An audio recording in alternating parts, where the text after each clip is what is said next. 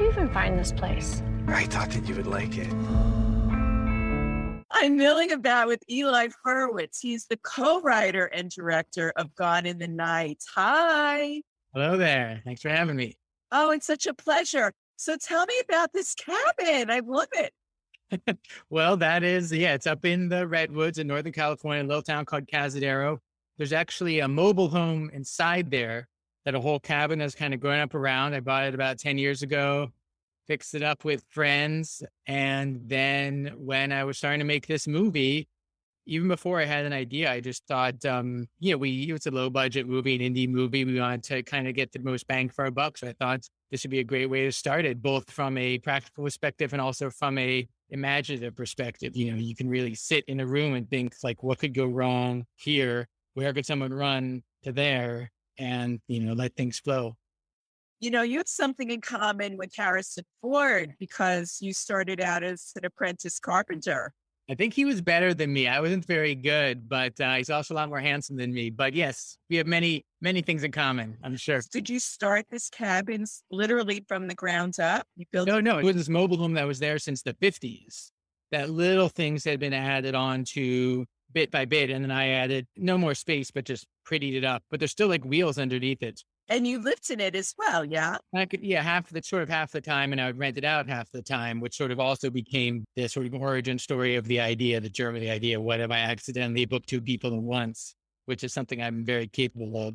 Did you ever? Airbnb won't even allow you. It's not possible. The only reason I didn't is because it's not possible. So Eli, tell me sort of how that germinated into the story, that original idea.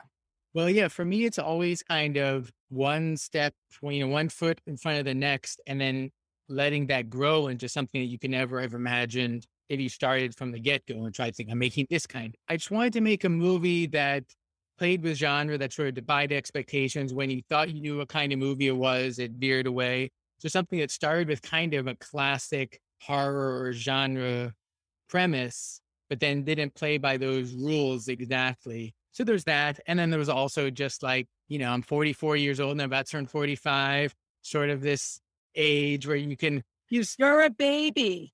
I know when I was 30, I thought I was old, and now that seems like a baby, right? I'm sure I'll think this is a baby, but it just, everyone's at some different place where people kind of older than you are a little bit mysterious and intimidating. People younger than you are kind of mysterious and intimidating. And I wanted to kind of harness that mystery and terror and sort of funnel it into a thriller plot.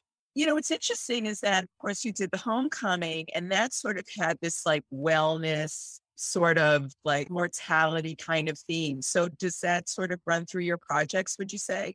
I guess so. I mean, it's, none of these things are intentional, but I guess I can see that's a good connection.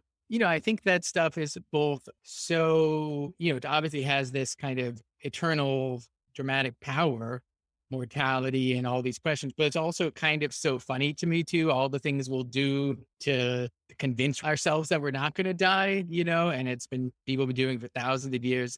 It's never worked, but people still think they figure it out, and there's something kind of funny about it to me. And of course you live in a place where that exists all the time, where everybody's so worried about their looks. I'm in Northern California, so it's less like the Hollywood polish and more like people thinking they can hack it somehow, like, oh, I figured out aging doesn't have to apply to me, because I came up with a technological or scientific reason, which is its own kind of vanity, of course.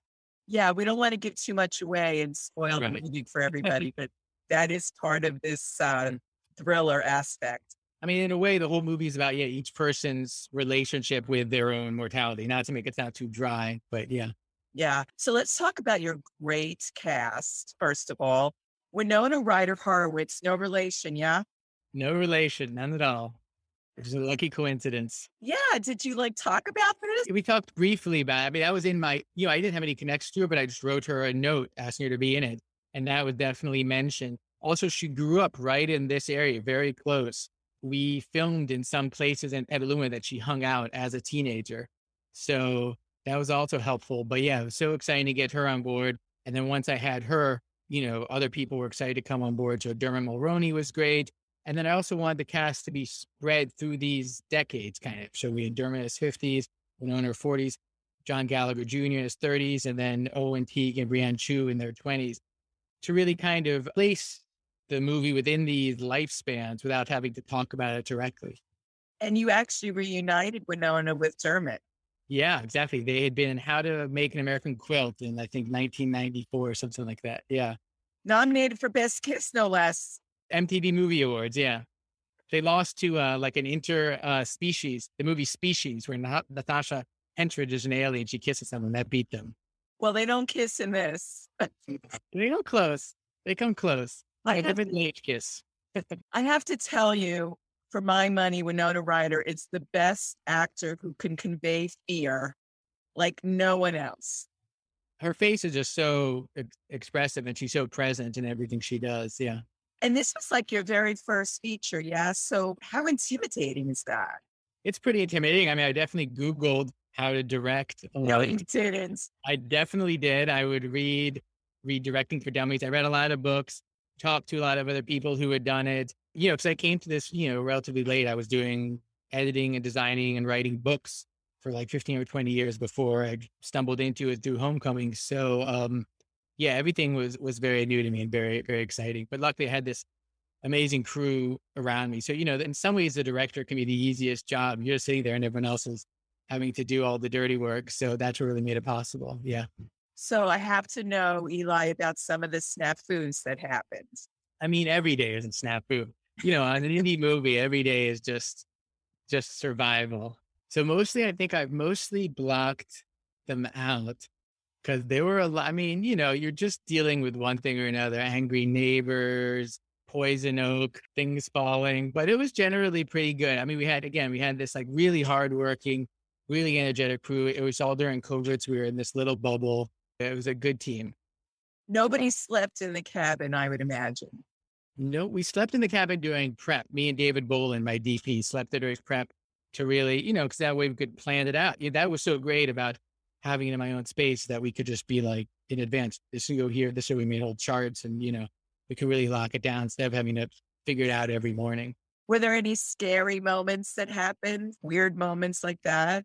I mean, there's some that I probably can't talk about on camera, but yes, we can. But no, there were. Well, else I'm trying not to do spoilers. We spent 3 days in this very small, very hot space all together. So that didn't really feel that much like a film set. It felt just like that space. So that kind of created its own sort of dread that hopefully got funneled into the performance. And I want to ask you about some things that you've done in your career that might be true or not. Sure. Ready? Yeah. Did you write science trivia questions? Yeah, they were science trivia questions based on the movies of the 90s. Like in Armageddon, Steve Buscemi gets space rage and shoots his gun all over the moon. What would happen if you tried to shoot a gun in space? It was early days of the internet. It was very popular. The internet was very popular in 1999, 2000, 2001. And what were they used for? A site that never existed. It was going to be called thescience.com. And it never launched. I mean, it wasn't my own thing. It was my first job out of college. Yeah, I have a lot of science trivia about Men in Black or lesser Billy Crystal movies. Yeah. I love it. I love it. And we also talked about the fact that you were a carpenter. So what did you do with that? Well, it keeps circling back. I wasn't very good at it, but then after that, I was volunteering to help build this tutoring center that then in San Francisco called 826 Valencia, that became my job at this independent publisher, McSweeney's, that sort of was the next 10 years of my life that led to all this other stuff. And then also because of that is how I was able to buy this house that needed work and fix it up. So even this skill that I'm not very good at and seem like just a dalliance, keeps sort of triggering other kind of artistic endeavors. Yeah. Wow. So you really did come full circle. Yeah. Yeah. Oh, that's great. And where are you living now? I live in San Francisco. I'm not there right now, but I live in San Francisco. Yeah. Where are you now? Now I'm in Istanbul. Oh, cool. Yeah. My wife and I, after being cooped up for 2 years, decided to finally just freak out and go somewhere. So we've been here. I come back in a couple of days. That must be probably the most exotic vacation that you can take. It's a pretty good. I mean, we were at the bazaar today and it was definitely like a bazaar. Yeah. There was a guy selling leeches that you put in your face. Yeah, it's been fun. Talk about aging. Were those leeches for aging? I think they were probably for a whole variety of things. The sign was all in Turkish, so they're just pictures, but definitely on your face, on your eyelids. I mean, the other thing is Turkey and Istanbul specifically is, I think, like the global home of plastic surgery. It's really cheap here, and people come from all over the world to get plastic surgery and hair transplant. So I've seen lots of people walking around with like big bandages in one place or another, which is never something I really thought I wanted, but seeing it this much, you start to think like, I mean, while I'm here, why not, right? It's like a souvenir. It might inspire your next movie, Eli. Possible. That or the leeches. So what is your next project? I don't know. I'm trying to figure it out. I feel like I've done sort of one of a lot of things. Now I sort of need to look back on all and think what I actually want to do. I've just been trying things out. So now I don't know. We'll see. I'm open to any suggestions. All right. Well, thank you so much. Gone in the Night, Eli Horowitz. Thank you so much. Thank you. Take care. He left me.